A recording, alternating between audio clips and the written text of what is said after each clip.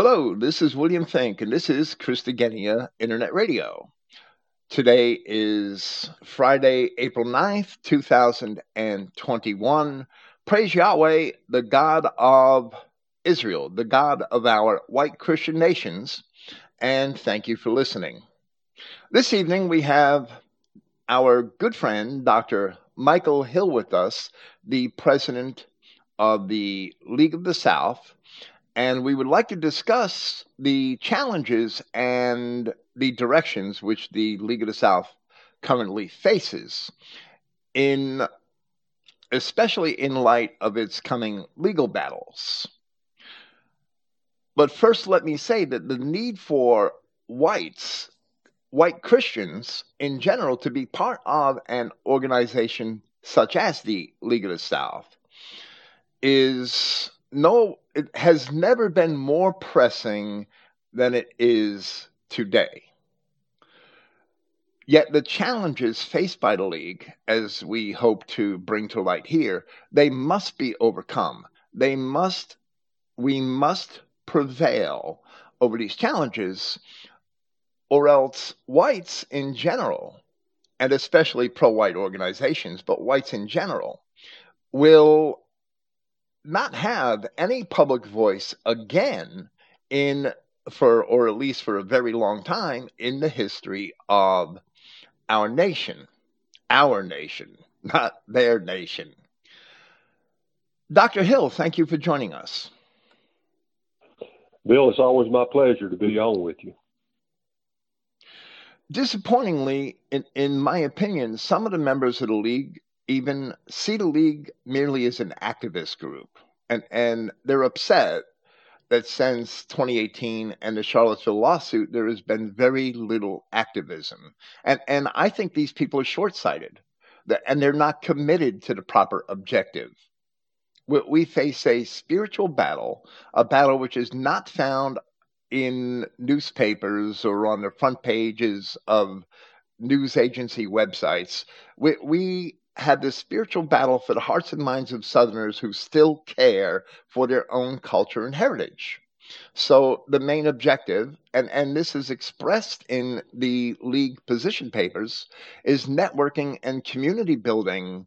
The networking and community building efforts within the League are much more important than the next Charlottesville, and they'll serve us much better in the long term. Yeah, I agree, Bill. There won't be another Charlottesville. Charlottesville was a one-off event. We tried 2 months later after Charlottesville to replicate it at Shelbyville, Tennessee, and we saw right away that the authorities were not going to allow anything like that to happen again, which is both good and bad.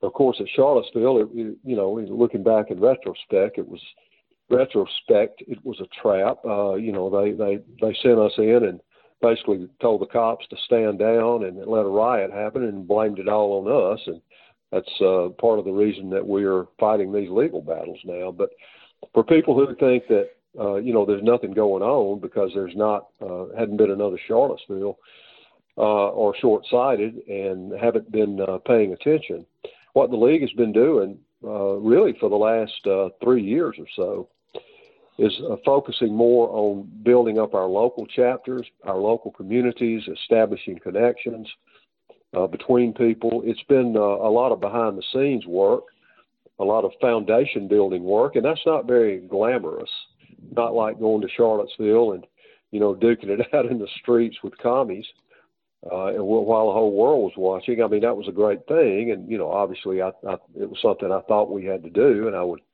I still believe that today, even though, we've had the legal trouble stemming from it, which I'll talk about in a little more detail in a little bit. But, yeah, you're right. We're all about winning. It's not, you can go fight. If you don't fight smart, you're going to lose. So the whole game here is not about fighting. It's about winning. And, you have to choose your battles. And unfortunately right now for us, in some ways, we've had to curtail a lot of our public events. We've had some, and they've been successful, but we haven't been focusing on that. Now, we will start back doing that on a smaller scale God willing, later this year, we'll have a national conference in September, which you can check out the details of on our League of the South website. But we'll slowly ease back into this. But we got a bigger battle on our hands right now, and that's the legal issues that we're facing, and that is the frontline fight at present, Bill. Well, sir, you just perfectly reflected a paragraph I cut short in my opening remarks, and even in the time, the personal time that I've been privileged to spend with you in the last 3 years, and it is a privilege, we really haven't talked very much about this particular subject.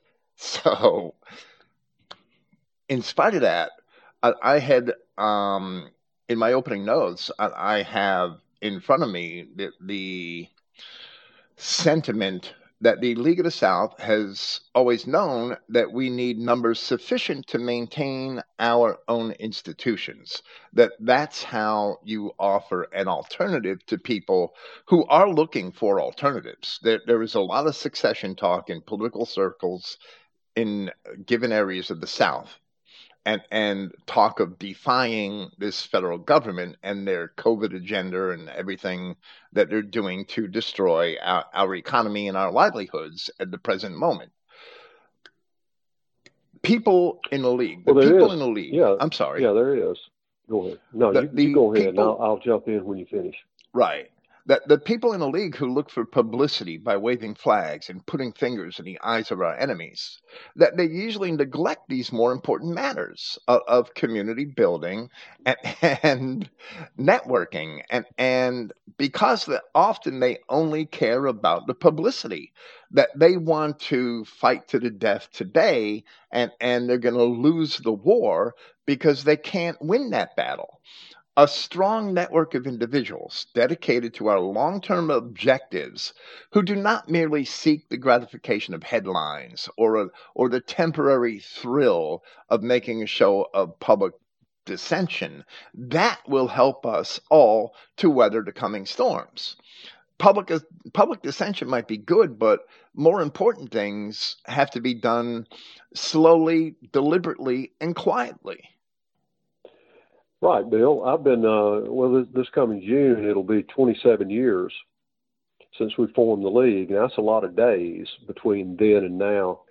And for every day that we've done something as glamorous and exciting as Charlottesville or, Pikeville or New Orleans or some of the other, very public and very publicized events that we've done, for every one of those, there have been hundreds of days of routine, boring work, which is the way it is. If you're going to build a foundation, which we're trying to build for a Southern nationalist movement that can affect this kind of change that we want to see, it's a grind.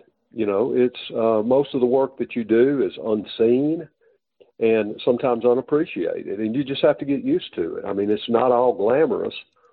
Also, I think we're under the impression that, you have to go out and engage the enemy in a highly publicized contest like that. Well, the best battles that you win are the ones that you never really have to fight.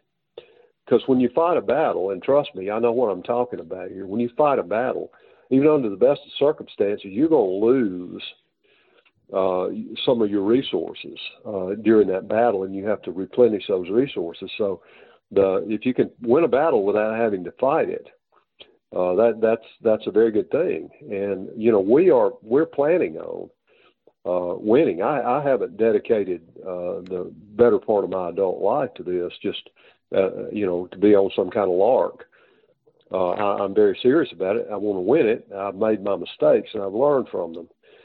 And I know people get impatient. They want to see things happening, these big publicized events like Charlottesville and others. But there's a time and a place for those, and there's a time and a place for doing the less glamorous foundational work, which we've been doing on and off for 27 years, but we've really been concentrating on it for the last 3 years or so, and we'll continue to do that, and we'll mix some other things in.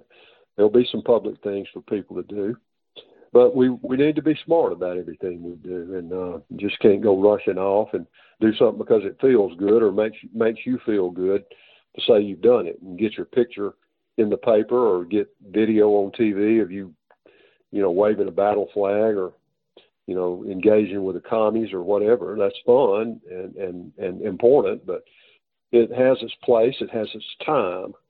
And unfortunately, the last 3 years haven't been really conducive for a lot of that.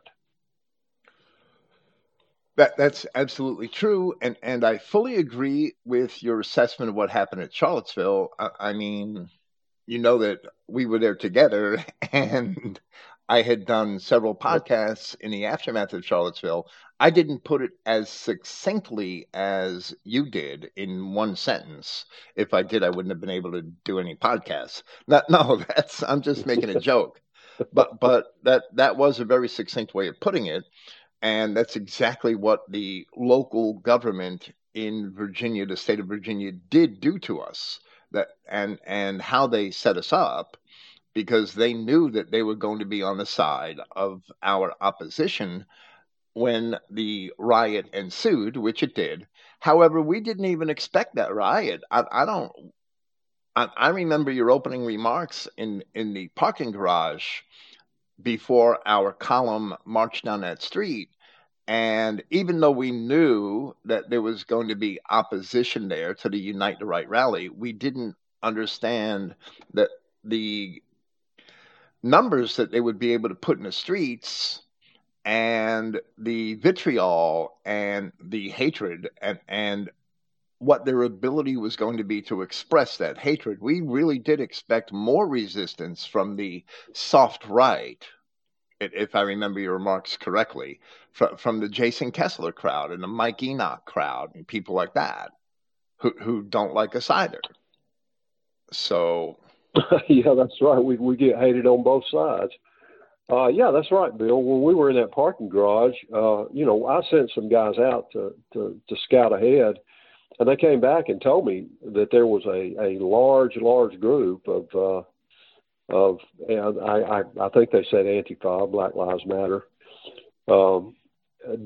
between us and the park. And I said, well, we're headed that way anyway. And, I expected the cops to do like they had done in Pikeville and New Orleans, previous events where we had a potential showdown with Antifa and Black Lives Matter, the cops to intervene between the two groups. And I figured that it would happen in Charlottesville. It wasn't until we got within about, a half a block from that line of malodorous communists and all that, I began to notice there weren't any cops around, or at least the cops that were there were standing down, and we were already being attacked on the sides, flanks, and in the rear from people from, the opposition. So there wasn't anything we could do if we turned around and tried to march back.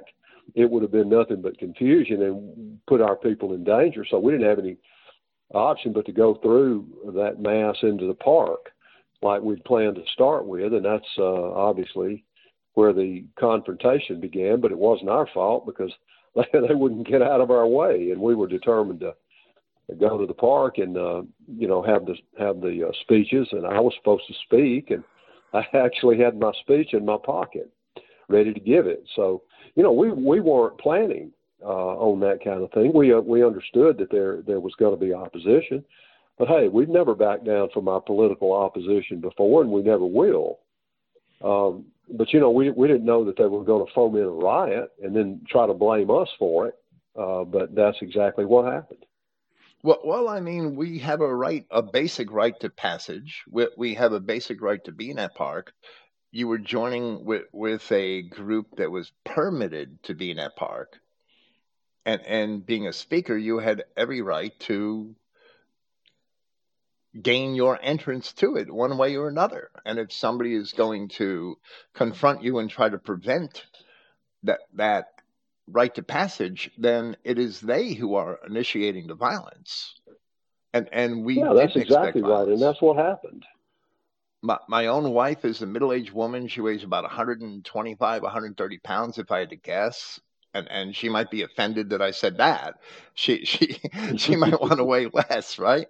And she has three ruptured discs in her back from auto accidents she's had suffered in the past. Three ruptured discs and constant nerve pain. I would never bring her into a fight on purpose. And there were No, absolutely not. several women there that are more elderly and more frail than my wife. They didn't expect to fight in the streets. That's not the type of people you bring with you when you expect a fight.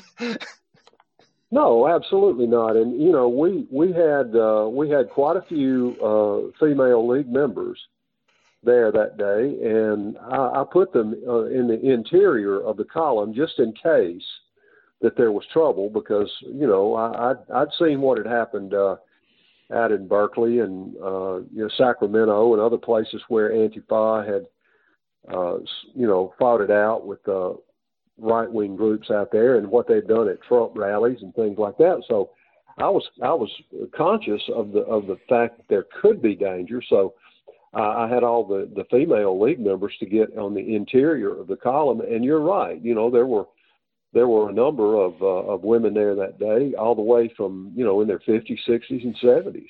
I wouldn't have brought them into a situation knowing that there was going to be a street fight like that. Absolutely not. Not then, or not now, or ever. So, you know, our intention was to march down the street. The reason we use that parking garage there on East Market Street is because it was right next to the police station, and we thought our vehicles would be safe there. And as it turned out, they were. But we thought there would be strength in numbers in going in, because we had no idea what was going to be there to face us. And thank God we had a column of about 400 people, or they would have set up on us and probably maybe even killed us, you know. So, yeah, this whole thing is a farce.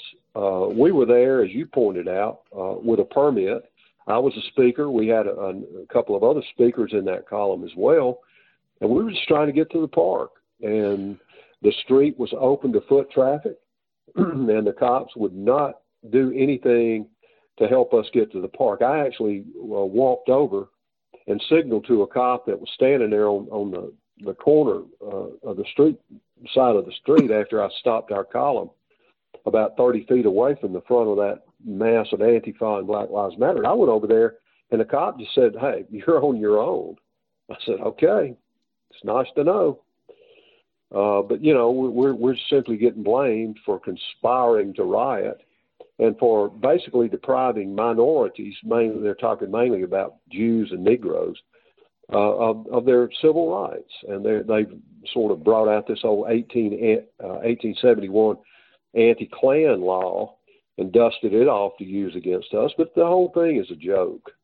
But unfortunately, our motion for summary judgment, we found out last week, was denied by the judge. So if nothing happens, we'll actually be going to trial. I think it's October the 25th in Charlottesville. So we'll see what happens. But we, you know, this is the front lines of this fight right now. They want to just, I mean, they made no bones about it, Bill. Roberta Kaplan, the Jewess, lesbian Jew attorney, who is kind of the lead attorney against us on this, has made no bones about it.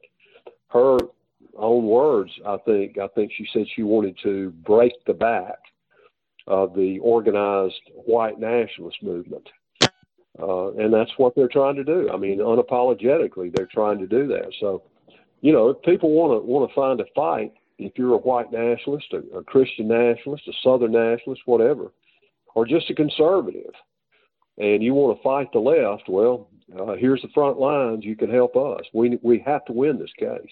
Yes, we do. The Charlottesville lawsuit and how its outcome can possibly affect the rights of free speech, association, and assembly. It is that, I mean, this could affect us far into the future. It could muzzle whites to a much greater degree than these masks that most of them are wearing. And that is the front line. And it's not the type of help that we can get from people standing out in the streets with placards opposing Black Lives Matter. It's the type of help that we need in financial help and resources in order to pay for attorneys who are willing to fight this battle for us in the Charlottesville court.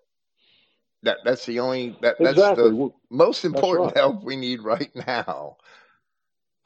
Yeah, that's right. And, you know, a lot of people say, well, I'd rather be standing out in the street holding a placard. Well, there'll be a time for that. But if you really want to help us right now, you know, help us win this lawsuit. It's called Sines, SINES, versus Kessler, meaning Jason Kessler is the first person named in it, but there are like two dozen other defendants in it, organizations and individuals. And for our part, it's the league is being sued, and I'm being sued individually, as is my chief of staff, Mike Tubbs. So we have a very good attorney. We have some other attorneys working in the background on this, you know, doing some research for us and things like that. But this is going to be a high-profile trial, and it's going to be some very important issues decided in it. And one is as basic as this, Bill. Can we, as whites, criticize Negroes and Jews? And if it's pointed out, if it's decided, rather, in this trial that we can't criticize Negroes and Jews, then the Democrat Party is going to become a dictatorship party because it's made up mainly of Negro and Jew interests. And if you can't criticize them, if you can't demonstrate in the streets against them, if you can't voice your opinion and exercise your First Amendment rights in opposition to them, political opposition to them, then, you know, the right is dead. Absolutely, I agree. And the lines are being drawn. They're being drawn more sharply with just about every single election. Midterm, local, it doesn't matter. And the League of the South has been on that line for 25 years, trying to show white people, hey, here's the line, right? I mean, and they still don't always get it. But it's becoming sharper and sharper. If they don't see it, they've got to be blind. And it is. The lines are being Yeah. drawn all over the country right now in very much in the same manner, but you've been fighting this battle for 27 years, and if people aren't going to support this cause, what are they going to support? And if people that claim to be That is the Southern question. nationalists do support this cause, do support or have the same spirit as the League of the South, but they aren't supporting this battle, what are they supporting? What are they doing? That's the Well, way I look that at it. is my question. That's the question. You know, Bill, of all of the organized groups, now, as far as I know, I can't speak for all because I'm not familiar with a couple of the groups that were there, but I think they're defunct too. But the League is the only group that came out of Charlottesville intact and has stayed intact. And that is because of the dedication and generosity of our members. And we've never been a huge organization. But I'm still very grateful to the members and supporters that we have because they have made it possible for us to stand up so far to the pressure that's been brought to bear on us. And we are on the front lines, and we have been there for a long time. And it's time other people joined us because it's just like you said. If they're not supporting us and they're nationalists, Christian nationalists, white nationalists, Southern nationalists, I don't care what you call yourself, if you're a nationalist or even just a conservative, who are you supporting? If you're supporting the GOP, you're supporting something that's not going to take you very far. Now, the league has had problems, and we've had problems because we put ourselves on the front lines, and we've been beaten and battered by groups that are and organizations and money that's a lot stronger and bigger than we are. But we've stood up to it, and we're going to continue to stand up to it, Yahweh willing, for as long as it takes to win or whatever consequences unfold from this thing in His great providence. So we'll be there, but we need some support. Well, yeah, what we talk about, the right to free speech, the right to association, the freedom of association, the freedom of assembly. People take these rights for granted and they act as if they have been permanently established and they're always going to have those rights. But the very fact that the courts accept cases such as this plaintiff's case at Charlottesville proves that these rights have already been encroached upon, and that you really don't have those rights unless you stand and defend them. And if you can't defend them yourselves, unless you support those who are trying to defend them. And that's what this Charlottesville case is about. Yes, Bill. Yes, Bill. That's absolutely right. I was the leader of that column. Because this whole thing about meeting in the parking garage and having a column and going in together for safety's sake, that was the league's plan. We broke away from Jason Kessler and all those guys when we saw that their plan, was not very high as far as security went.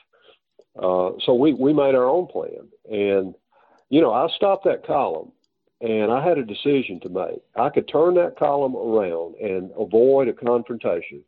But by doing that, Bill, I would have been giving up, voluntarily surrendering, not only my rights to free speech, to free assembly, and to free access to an open thoroughfare, to go, to the freedom to move where you wanted to go. I would have been giving up all those things in the face of pressure from the left wing, from the communists. And I was not, under any circumstances, on that day going to make a decision that vitiated those rights. We were going to exercise those rights, because you're absolutely correct when you say that if those rights are not defended and exercised, they disappear. And we could have given up our rights that day and turned around and walked away, but there was no way in hell that I was going to do that. And we gave Antifa and Black Lives Matter, who were lined up in front of us and throwing things at us and calling us all kind of names. We gave them a chance to move out of the way and let us go through to the park, and they refused. They locked arms and said, "You'll have to come through us." So we did, and I'd do it again. Absolutely. I mean, I made a conscious decision to bring my wife into the park on that day, along with the rest of the League of the South. And I could have easily, if I expected any kind of trouble, my wife would not have been there. She would have been in my Jeep, which looks like a yuppie vehicle, right? Nobody's going to think that a Southern nationalist is driving around in a Jeep. Right. In a pretty new Jeep that doesn't have any stickers on it or anything, right? That's right. It blends right in with the liberal Charlottesville middle class, right? Well, I would have had my wife on the outskirts of Lee Park, of that park, in my Jeep, where I could be extracted if I expected or anticipated a violent struggle. And that would have been the smart thing for me to do. Instead, my Jeep was in Stanton, Virginia, at the lot of the Stonewall Jackson Hotel where we were staying the night. So my Jeep was 45 minutes away. We had another friend who had driven us to Charlottesville with us, but he was in the column with us. He wasn't with his vehicle back in the parking lot, right? So I wasn't looking to be extracted from a violent situation. Yet you made a good point earlier that I want to hit on, and that was the free speech. And in relation to free speech, you thought that we had strength in numbers, and you do. When you're planning to go to a peaceful demonstration and exercise your perceived democratic right of free speech, and to make a valid political point and attract people to consider that point, then you have strength in numbers. Of course you do. And that was Sure. our attitude going into Charlottesville. But you know from experience, probably better than I do, that if you're going in to conduct a violent operation, which is basically guerrilla warfare, you're much better off with a very small group of extremely fit and qualified young men.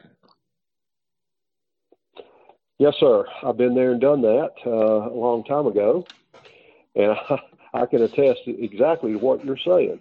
You know, we knew that there would there was a chance of violence, but I tell you what, we thought that we would face more than anything else is objects being thrown at us, and that's why I had a dozen guys with shields, because those shields are always good for deflecting things that are being thrown at you. And I put those guys in the front of the column and kind of down the sides. So if they started throwing things at us, they could at least put the shields up and deflect those things, because I'd seen what had happened at other places. We got things thrown at us at Pikeville and in New Orleans, but, you know, the cops were there to separate the two groups, sort of. But they certainly couldn't keep things from being thrown out of the crowd. Right. So that's the kind of violence that I expected. I didn't expect that the cops were going to stand down and let there be an absolute melee take place in the streets like that. But Right. They did. So I was with you in New Orleans, but I missed Pikeville. I didn't have that experience. In any right. And my point that I'm making is that these people, these plaintiffs bringing this suit, right? That they're lesbian Jewesses who have never seen a battle in their lives outside of a barroom, probably. So I'm not even sure they've seen one there. right. Well, my point is that you've written books on Celtic warfare, and Michael Tubbs is a former Special Forces sergeant who's seen action in the field. I mean, you both know what it takes to pull off a guerrilla operation or a subversive offensive operation in the field. Everything that we did at Charlottesville is absolutely contrary to your own experiences and how to do that. So the claims that we showed up there to start trouble and to cause violence, it is just ludicrous. It's absurd. Yeah, it really is. I mean, you know, yeah, you're absolutely right. If you're really going to be serious about it, you get a bunch of, you know, young guys and who are fit. You know, you don't bring just anybody who wants to participate into something like that. And we certainly wouldn't have done it, you know, with the women and some of the men, older men who were not in really good shape. Right. I mean, some of them weighed over 300 pounds. Yeah. Yeah. I mean, you know, I did this stuff too, you know, like you were talking about when I was a young man, various places, but, you know, I'm not a young man anymore. I wasn't expecting, right. You know, to be a throwdown in the street like that. But, yeah, you got to be prepared now when you go out, because you certainly can't expect the cops to defend your rights for you anymore if you're a white man. So we all learned some lessons from that experience. Well, right. But I mean, the point I'm trying to make is that their claims about our motives are just so obviously false to anyone who actually sits and objectively looks at the facts.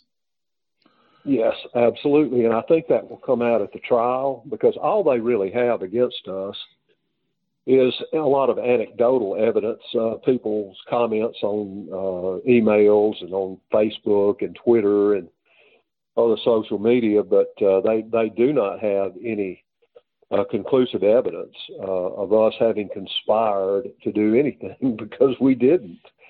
And some of the groups used the Discord platform to do their planning, and we didn't use that. We made our plans, logistical plans, and that's pretty much all they were, by phone. And there's they don't have anything that they can point to show that we conspired to do anything except come up there and go to a public rally that was permitted and was legitimate.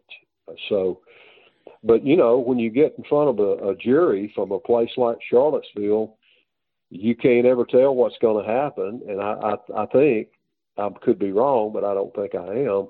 I think what the defendants will do is they'll point to us and look at the jury and say, well, maybe, you need to convict these people because they're bad. They're bad people. They don't think right. And you can get a jury to convict a ham sandwich, if you talk to them right. So we'll see what happens, but they really don't have much of a case against us at all because there's just simply no evidence there to show that we conspired to do anything. But we still need people to support that defense and to support that cause. And if that takes absolutely money, that's just the cold, hard reality of it, of the situation. Yeah, that's right. That's right. And this will be, despite what I just said, that doesn't mean that we're going to win this case. We're going to have money, to pay our attorneys, and our attorneys are going to have to do some hard work to get in front of that jury and say that, all this stuff is BS. It's our clients here are not guilty of any of this that they're being charged with. And my concern is striking a jury in a place like Charlottesville that will be fair, and I'm not sure we can do that. We'll see. I absolutely agree, sir. And I'm praying that we do get through this because I know that this is a huge distraction. Even though the lawyers do most of the work, that this is a huge distraction to you and to the rest of the League of South in general, especially to men like Michael Tubbs who are involved in the actual case, Brad Griffin and people like that. That it's hard for us to plan and move forward if we suffer these distractions. It's just a fact.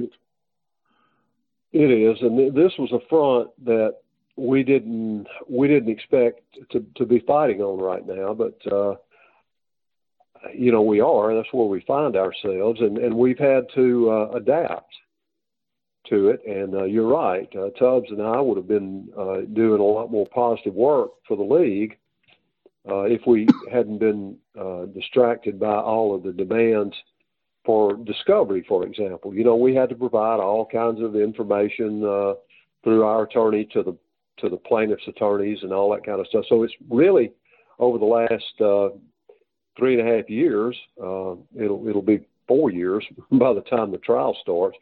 We've had a lot of distractions regarding this case, and it has taken me and Mr. Tubbs both away from our duties that we would rather be performing in a positive way for the league. So we've had to take up a defensive position here to some degree, where we would have preferred to have been on the offensive. But you do what you have to do, and this is the fight of the moment, and that's where we need help. Absolutely. We have to get past that. We have to get past Charlottesville. And I mean, if we lose the case, that's not losing the war. I mean, there's the appeals process, but that in the state of Virginia, probably with its current political climate, that's a more dismal expectation, in my opinion. So we have to win this, without a doubt. Yes, we do. And we have to pretty much throw everything we have into it between now and October, and just pray to Yahweh that He will give us a good outcome. But the thing that I'm more concerned about right now than anything else is that Michael Tubbs and I just go and acquit ourselves like Christian men. And I think if we do that, I think things will be okay. Yes, and I believe and we'll pray for the same outcome.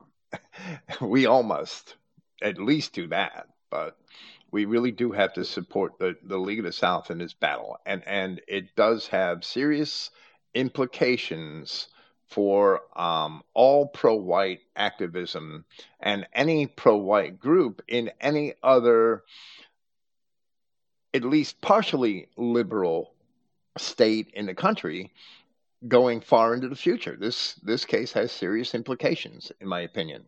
We'll never have a voice Yes, in it does in mine Virginia too. again, anywhere.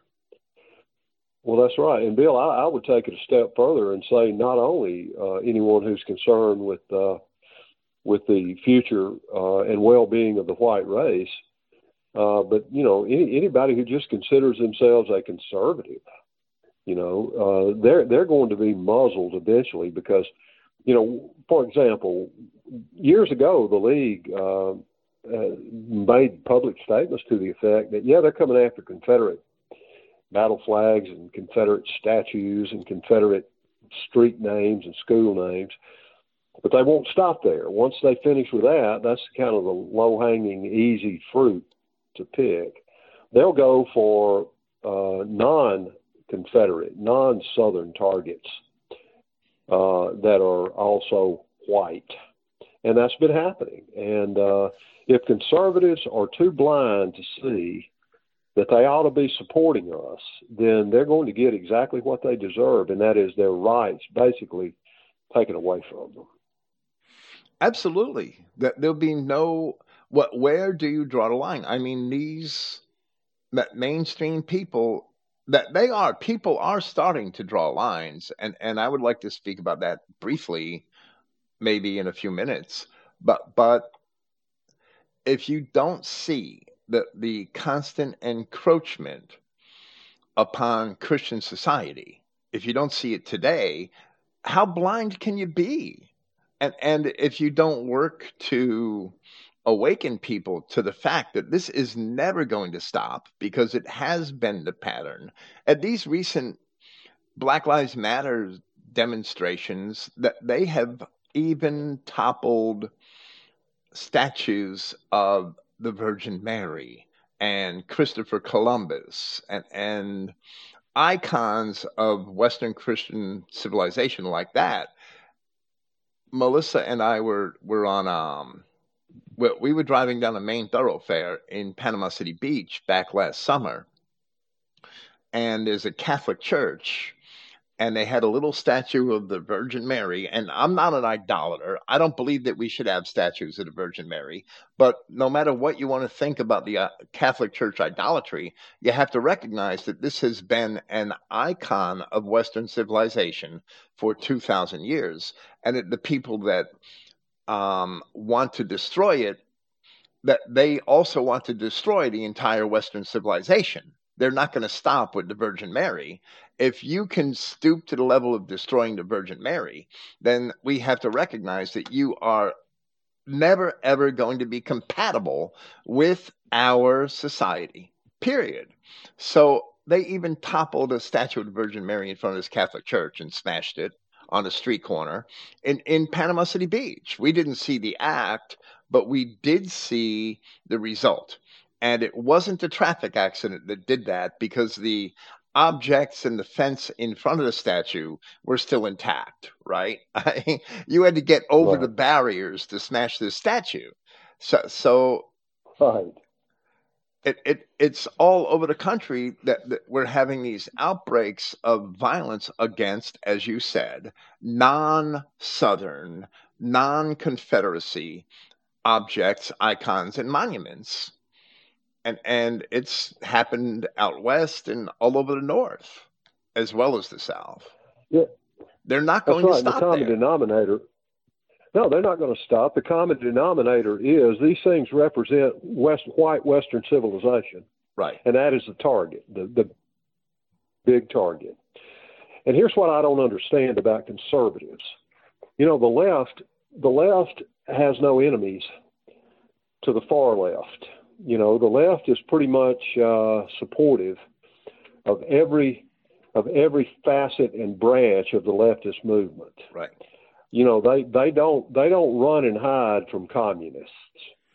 But all you have to do and I'll use the example of something that happened at Charlottesville, since we've been talking about that.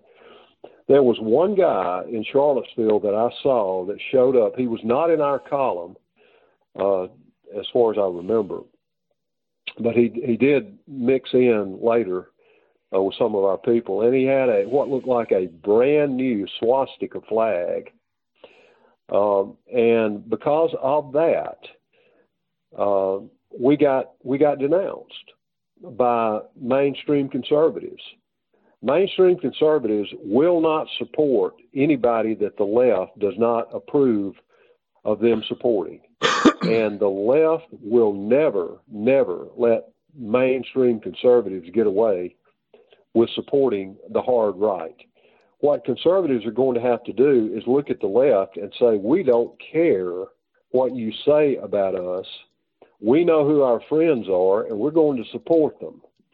And until that happens, and the great majority of American conservatives, for lack of a better term, get over their fear of being called names, they're going to be useless in this fight. And they simply have to make up their minds to get over being scared of being called names by the left.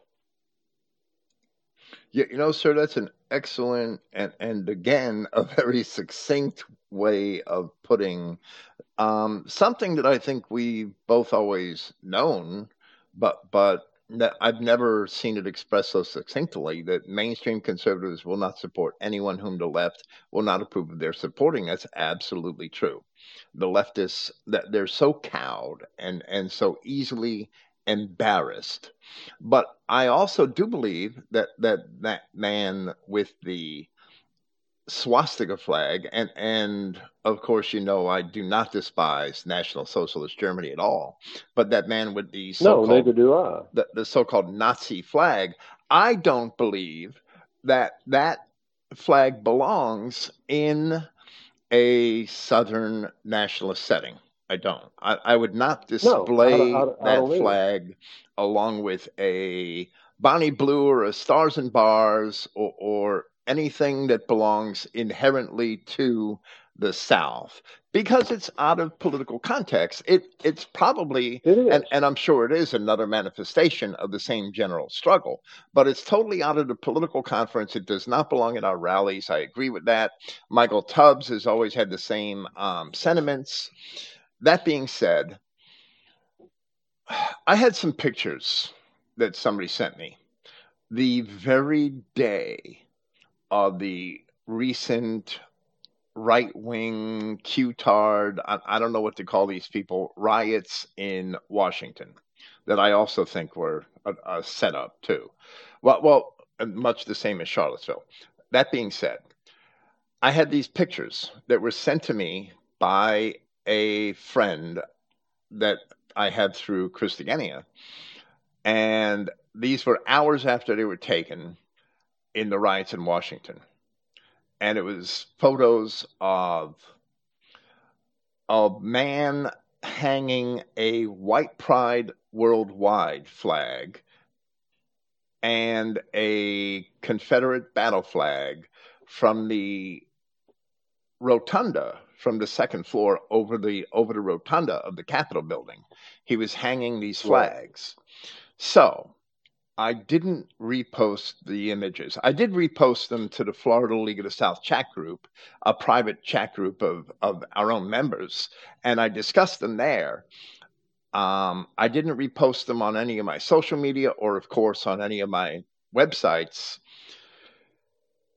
because I spent 2 hours the next day looking at the footage, and there was another friend that knows us through Christogenea, who was at the demonstrations, but he wasn't there as a demonstrator. He was only there to film the demonstration. And he sent me 2 hours of his own footage, which he took. And we know this young man personally. And I looked through several hours of other footage. And altogether, I spent about 2 hours looking through 4 or 5 hours of footage, perhaps, from Washington, and I did not see one white pride worldwide flag out in the crowd, not one. And I didn't see any Confederate battle flags really either out in the crowd. I saw a lot of Don't Tread on Me flags and American flags, and that's the kind of crowd that was there. So That's right. if there was a Confederate battle flag, I don't remember seeing it. I mean, I may have, but there were absolutely no white pride worldwide flags or any other specifically pro-white flags or banners in the whole crowd that day. And are you telling me that this guy hanging the white pride worldwide flag, when there were none out in the crowd, that he's for real, or is he a shill? He was a shill. He's a shill. He's a shill. Yeah, and that guy with the Nazi like flag I have at Charlottesville, I believe he was a shill also. Yeah, I do too. Yeah, I'm like you. I got nothing against National Socialism, but it just doesn't fit in the context of what we were doing that day. But yeah, I think the guy was a plant, and the reason is to divide the sort of squishy conservative support that we might have gotten for defending Robert E. Lee's statue. And they were going to put something out there that would run most conservatives away because they don't want to be associated with anything that the left despises, like the swastika, or I mean, the swastika for the left is no different from the Confederate battle flag or anything else. They're all hated symbols of the left, but the swastika there in Charlottesville was designed to drive a wedge between the hard right and the what we might call the soft right. And we need the support of the soft right. They need to become harder and harder every day, because if they don't, they're going to disappear. So, yeah, we got a lot of people out there that we need to build them up and strengthen them, and give them a reason to come out and support us and be bold.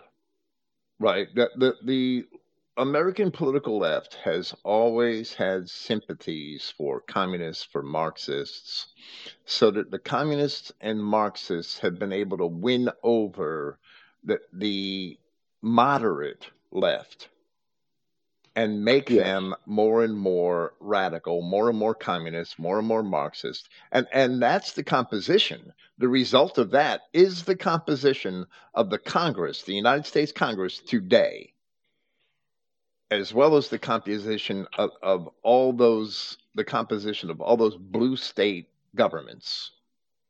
That's former moderate leftists who have gotten more and more communist and more radical and more Marxist over the last 30, 40 years. And we know why there's a dichotomy there between the hard left and the hard right, because the communism is of Jew origin. It's a Jewish ideology from the depths of hell. But the Jews were the winners of World War II, and they've been able to push that garbage off onto people, whereas the right has not been able to push nationalism. Nationalism has been condemned as basically Nazism, any form of nationalism. Right. And, that's the work of the Jew. Well, if you go back to the America First Committee, if you look at all of the people that were brought to the sedition trials by the Roosevelt administration, and those sedition trials were a set of mock kangaroo court trials against those people. They were all rather normal, conservative Americans who believed in America first, who believed that we shouldn't be involved in the wars in Europe, which George Washington had warned against, right? Getting involved in foreign wars. Of course. So these are just sensible, conservative, mainstream Americans, and they weren't all politically or economically conservative. That they were conservative in thinking about their own nation should come first, and their nation should be serving the interests of its own people and not people all around the world. So they stood against that globalism and that setup of a global empire that America became. They stood against that, and for that reason, they were persecuted. And right-wing sentiments have been persecuted ever since. Ever And since, absolutely. as soon as your interests are towards those of your own people, you are branded a Nazi. But in the state of Israel and Palestine today, even mainstream white Christian tourists who worship Jews more than they do Jesus, just because they still call themselves Christians, they're branded as Nazis. And yes, Mm-hmm. you're absolutely right. The soft right has to get this, and I don't know if we necessarily need their support, but we need, if they are going to survive, they need to accept us and some of our ideas. That's the way I see it. That's right. They need us more than we need them, really. So I mean, yeah, yes, in that sense, we do need their support, but it's because they need us, because they're That's still right. blind in a lot of ways. And That's right. They will not survive. as long as they are cowed by leftists, they're not going to survive. That's exactly right, sir. And they need to know that. And I think it's beginning to dawn on some of them that the left plays for keeps. When the left gets power, it uses it. When the right, the declawed and defanged right in the guise of the GOP gets political power, they don't know how to use it. So I think that's beginning to dawn on a lot of these mainstream conservatives that, this may be a game of life and death rather than a game of mere politics. Or when the prominent Republican politicians come to power, their masters will desert them for using it. That Yeah, that's right. That's right. is also at least partially generally true. So right. Yes, it I is. mean, whites have to wake up to that fact too, that they don't use their power. I mean, I've watched this all my life in the Reagan years, and then again in the Bush 2 years, and then again in well, not so much in the Trump years, but where the Republican Party had a majority in they had the presidency, they had a majority in the House, they had a clear majority in the Senate, and they didn't do one damned thing to reverse That's any right. of the That's right. initiatives or actions of the past progressive Democratic administration. Not one thing. That's right. Not one thing. And, Trump had that situation his first 2 years and just frittered it away. And now that the left's got it, you see what they're doing. Never a day doesn't go by until they got some piece of legislation up there depriving some white person of his rights somewhere. So I'm just hoping this wakes up a lot of those mainstream conservatives, and they say, well, we got some people here fighting in Charlottesville on the legal front. Maybe it's in our interest to help these people win. Absolutely. And they should realize that it is in our interest to that the League of the South wins this lawsuit. Exactly. If they don't realize Exactly. that, and if they don't realize why, well, then the next thing that happens is, what if a group of Antifa go and attend a local conservative Southwest Virginia church? And as soon as the pastor says something they don't like, they tear the whole damn place up. And these Jews sue the pastor because it's all his fault. Mm-hmm. It's no different. Yeah, that no, it's no different at all. It's no different at all. And that people say, "Oh, well, that'll never happen." Well, a lot of things happen that people said would never happen. I've witnessed them, and so have you. So, yeah, I mean, there are all kind of scenarios out there that would be opened up to this kind of abuse if we lose this trial. Well, I absolutely agree. And it's going to happen if we lose this trial, especially in Virginia and neighboring North Carolina, where there are a lot of leftists, a lot more than I imagined in the universities there. I mean, Well, we know that the leftists have infiltrated all our universities. Actually, a professor in South Carolina, Converse College, I think, he just won a case where his college had threatened to revoke his tenure and fire him if he didn't take diversity training. And this is in Spartanburg, South Carolina. And Right. he stood Right. against them. He stood up, and they backed down. And he didn't take the diversity training. They gave him an exemption. So, I mean, that there are some people that are still willing to stand up for their rights, even in academia. But South That's right. Carolina and North Carolina have many more leftists in their urban populations and in their universities than I even imagined. And I was not aware of this until Charlottesville, how bad it was. So, Yeah, it's and in the intervening 4 years between Charlottesville and that, it's gotten even worse. So, it's not going to stop until somebody makes a determined effort to turn it around. well, right, and that's my point. Is if we lose Charlottesville, I think that's going to embolden all of these leftists in the surrounding states, especially in the It will. Carolinas. And what we're Yeah, it never, will.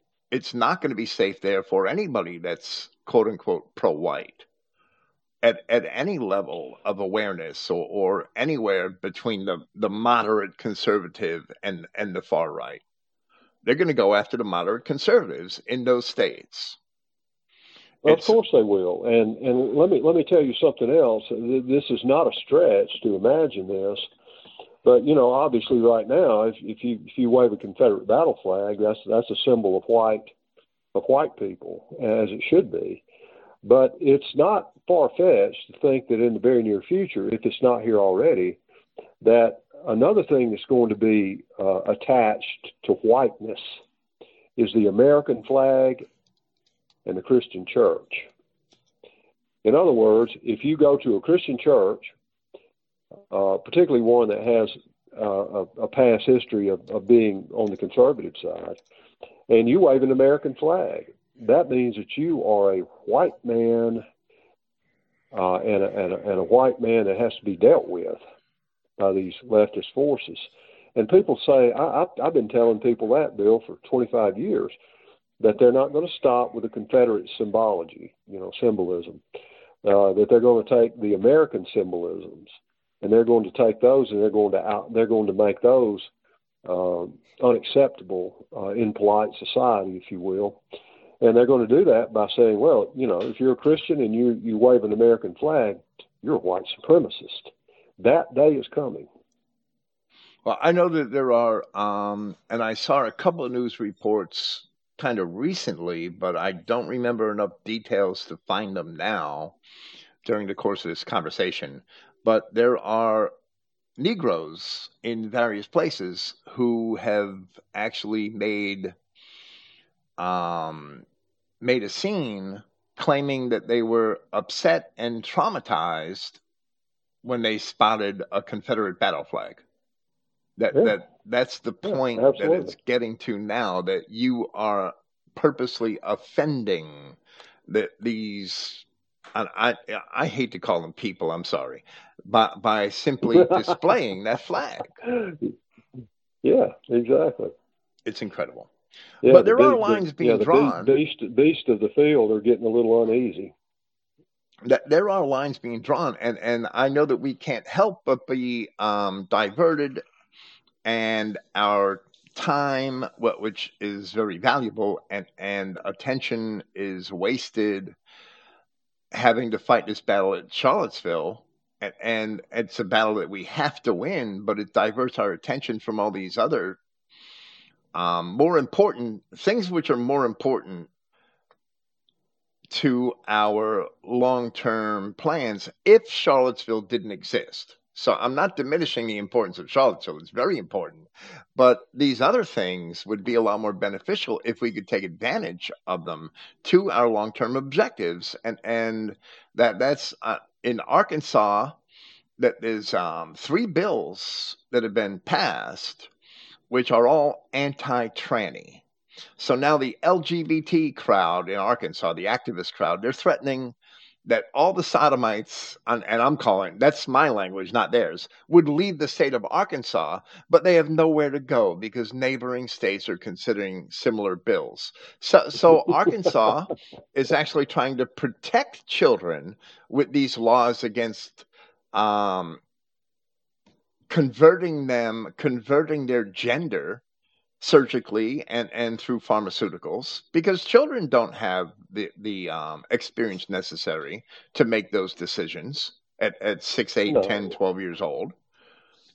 So Arkansas is passing laws protecting children. So the sodomites are claiming that they're being victimized, and the children are being victimized by this, right? It's Hmm. incredible.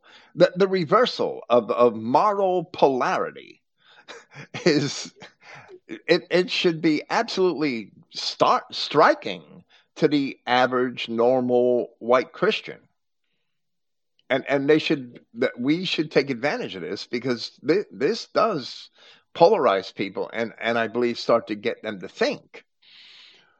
It does. There are 28 states right now with anti-tranny bills in their legislatures.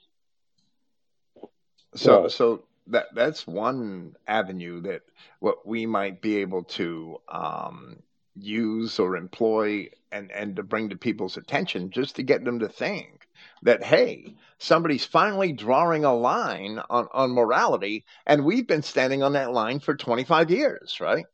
So another That's is, exactly right. I think another is even more important in Arkansas, and there's a couple of things I want to say about Florida. The Arkansas Senate just passed a bill by a wide margin, 4-1. Um, as Biden at the same time is calling for even more gun control than he originally announced in his original executive orders and legislation that the Democrats are putting forth. Now Biden's really stepped that up after these recent shootings in Colorado, I think, and Georgia. This Arkansas Senate voted to block federal law enforcement officials from enforcing certain gun laws and regulations. And they just sent this bill to the House. It passed the Senate by 28-7, which is a 4-1 margin, which is huge. Right. Yes, it And is. the legislature is also overwhelmingly Republican and conservative, so it seems certain to pass the House. It says all acts, laws, orders, rules, and regulations of the United States government, whether past, present, or future, that infringe on the people's right to keep and bear arms as guaranteed by the Second Amendment and by the Arkansas Constitution, are invalid in this state, shall not be recognized by Right. the state, are specifically rejected by the state, and shall be considered null and void, of no effect in this state. Now, to me, that's a small step, but it's a big step at the same time towards the Yeah, idea that's that the conservative white Christian states need to secede from this empire. absolutely that is the old idea of nullification put into effect there, and that's a precursor to the ultimate act of political defiance in this case, and that is, as you pointed out, secession. Right. And jury nullification, it is something that should be our most important tool in our toolbox of defiance. We should want our people to get on juries in cases of gun possession and anything that is basically anti-liberty, and nullify the laws by finding defendants innocent, even if they That's committed right. the act. And if you mention jury nullification in a court, you today and for the last 100 years, you're very likely to offend that judge very highly and be thrown out or fined or sentenced for contempt of court, even though it's an Yeah, established exactly. right from ancient That's British right. law. I'm sorry. Yeah, no, I was going to say, obviously one way to keep from getting put on a jury is to mention jury nullification. You will guarantee that you are not going to be on the jury by saying that. And I'm with you. I encourage all of our people to serve on jury duty. And look for opportunities to exercise nullification against tyrannical laws. Exactly. I mean, Yes, if you end up on a exactly. jury for a trial that's an assault or something like that, I mean, that's unfortunate. You're going to be pulled out of work. You're going to be pulled away from your family. You're going to have to deal with this bullshit. But, the end gratification of that is sending some chimp to the cage for 6 months or 10 years. Doesn't matter. That the participation in juries and in grand juries, well, in grand juries you could vote no bill, and nothing's to prevent you from doing that if you don't like the law, regardless of whether or not you Right. think the individual did it. But on a trial jury, you have every right to vote not guilty simply because you think that the law is oppressive and tyrannical, or that it infringes on our liberties. That has always been the first line of defense in the It has. protection of our That rights is and the first liberties. line of defense. It And is. it's totally conceded. It's been absolutely 100% conceded to the people that want to control us. That's right. That's right. And, people need to be aware of that weapon or that tool in the toolbox. As you pointed out, judges, I mean, it's anathema to judges. So they're not going to tell you that you have the right to do that. So somebody's going to have to be telling people, hey, you can go on this jury, and if you think this law is unconstitutional, is immoral, just don't convict a guy. Right. It's just that simple. I have a feeling that and I'm sure they do, as soon as they Google my name, I'll never get on a jury. It ain't happening. No, will I? But I don't believe that you have to admit or make any statements about nullification as you're being questioned and during the jury selection process. I don't believe you have to give them a Oh, clue. absolutely not. If they asked me about it, I'd say, what is jury nullification? I don't even know what that is. What is that? Right. But I don't think they ask jurors about it any longer. And I don't think so They because they don't. don't want people to know about it. That's right. If they No, they just don't mention it. asked every juror, then most jurors are going to go home and look it up and say, what's that? That's Oh, exactly right. I kind of like marijuana. I know people that are helped by marijuana. So I'm going to vote not guilty not because the person didn't do it, but because it's a bad law. That's exactly right. That Yeah, they I had wish more people knew about that. everybody. It's a shame. I'm sure they don't. I never learned it in civics in school. I took Well, political neither did classes in I. high school and never learned about jury nullification. No, I found out about it after I was grown up. Right. You have to actually read old books to find out about it. That's That's beyond right. most people. Exactly. It's not on TV. It's never going to be on CNN. No. Yeah, I like that. You have to read old books, which I've read a lot of old books, and I'm sure you have too. Yeah, at least a few. I want to talk for a moment about Florida. I think this is even better, or at least just as good as Arkansas. Perhaps Arkansas, the lines are being drawn in better places. But in Florida, since the Biden inauguration, and we spoke about this on our last podcast, the will to succeed. So this is kind of like a short sequel. Since the Biden inauguration, there have been open talks of succession in various parts of Florida by minor local Republican politicians. But now it's gone statewide. But rather than guns and trannies, the Florida governor has chosen COVID restrictions as his main point of contention. So Florida has resisted lockdowns and mask requirements. We still have liberty in Florida. But now DeSantis is opposing any possible vaccination mandates. So Hmm. he actually issued an executive order that there will be no vaccination mandates in the state of Florida. And it's recorded that DeSantis literally had Attorney General Moody investigate the ramifications of secession. And the state attorney general is quoted as having responded, and I quote, if the rights of the people of Florida, as recognized by the Constitution, are not protected by the federal government, then they have the right to separate themselves from their oppressors. In this case, Joseph Biden and his administration.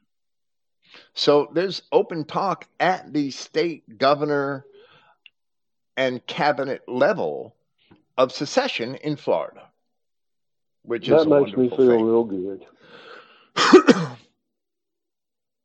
Texas, I have to study more. Texas, there's this Texas Independence Referendum Act that's been proposed by this one state legislator. It seems to have stalled, but I don't think it's stalled. It's I just haven't seen news of it since early March. But I learned something, and I'm not a student of the War of Northern Aggression and its aftermath. I'm a student of ancient history. I might know a little bit about the Confederacy and the subsequent history, but I don't really study it as a subject. It's out of my primary area of interest. Right. But I know that Texas versus White, and I've spoken about the case, Texas versus White, which I think was a decision.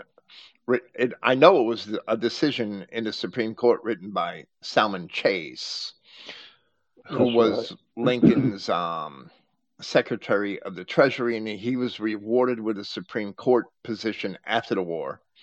He wrote this That's decision, and correct. I believe it's a sham decision because it invokes the Articles of Confederation as an authority when the Articles of Confederation were negated and trodden over by the writing of the Constitution. And Yeah, he that's right. so he cited this basically expired document as an authority, which has no authority for his ruling that secession is illegal. But I just learned this morning that Texas wasn't a part of the Union in 1869 when that Texas versus White decision was handed down. Texas was readmitted by Congress to the Union in 1870. So, how could it be bound by a Supreme Court decision when it wasn't a part of the Union that made the decision? I don't get this, right? Well, that's one of those difficult questions that they don't want you to ask and they can't answer. I just realized this morning, sir, and I'm like, how the hell did this happen? I got to go back and at the first opportunity and study that. It's you're not going to find a suitable answer, sir. There is no answer to that except it's just the theater of the ridiculous at play. So there is no legal grounds for doing anything like that. So I don't know. I'm really heartened. The Alabama State Senate passed a measure this morning outlawing vaccine passports in the state of Alabama. So this is catching on. Yes, and it's all little acts of defiance against the American empire. And if we have enough of these little acts of defiance, it's all in the end going to add up to the secession battle. It's headed our That's way. We exactly have to what it's take going to do. advantage of It's this. headed our way. That's right. It's tending in our direction, sir, and I am very, very pleased and optimistic to see what's going on right now. Yes, sir. We have to be there on the front lines fighting this battle and these little battles, and instead we're distracted with Charlottesville, and that's a battle that we have to win so that we can get back to where we should be. That's how I see it. Well, that's true, but I look at it in a little bit more positive way. That first of all, Yahweh has placed us in this position because He has something for us to accomplish there, and the publicity surrounding this trial is going to be great. And if we're positioned to take advantage of the publicity around the trial to get out our message and our narrative, which is the true narrative, then that's a great opportunity for us. So I think we need to look at the opportunities that are there for us, not just to win the trial, but to win it in such a way that our influence grows among just normal people. Yes, sir. Yes, sir. This may be a gift to us that we just haven't realized yet. So it may be, and that's what I'm counting on.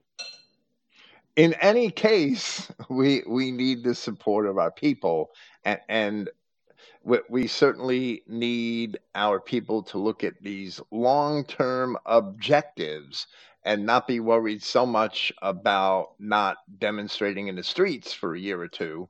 If they were community building and networking like they should be, we should be building a strong League of the South out of the public limelight. Yeah, that's right. I mean, if these people who think that all we do is get out in the streets and do rallies and protests and things like that, if they're just sitting there on their hands waiting for us to do that again, they've been wasting valuable time. They need to start talking up the league and our goals and our mission among people in their localities and meeting on a regular basis and developing a strong community. Getting their families ready for potential hard times. There are all kinds of things that people can be doing within the league that are the invisible things that normally you don't see in the headlines or on the nightly newscast or wherever. So people use that as an excuse. Well, we don't have anything going on. Yes, we do, and you ought to be part of it. And that means developing your local chapters, your local communities, and getting to know people and spreading the message that way. Yes, sir. That's our objective in the state of Florida. And y'all are doing a good job with it, too. Thank you, sir, and thank you for being here. It's been a pleasure. Bill, it's always my pleasure to be with you. Call me anytime, and I'll be on with you. Absolutely. I'll see you either in late spring or very early summer in the near future. Looking forward to it, sir, as always.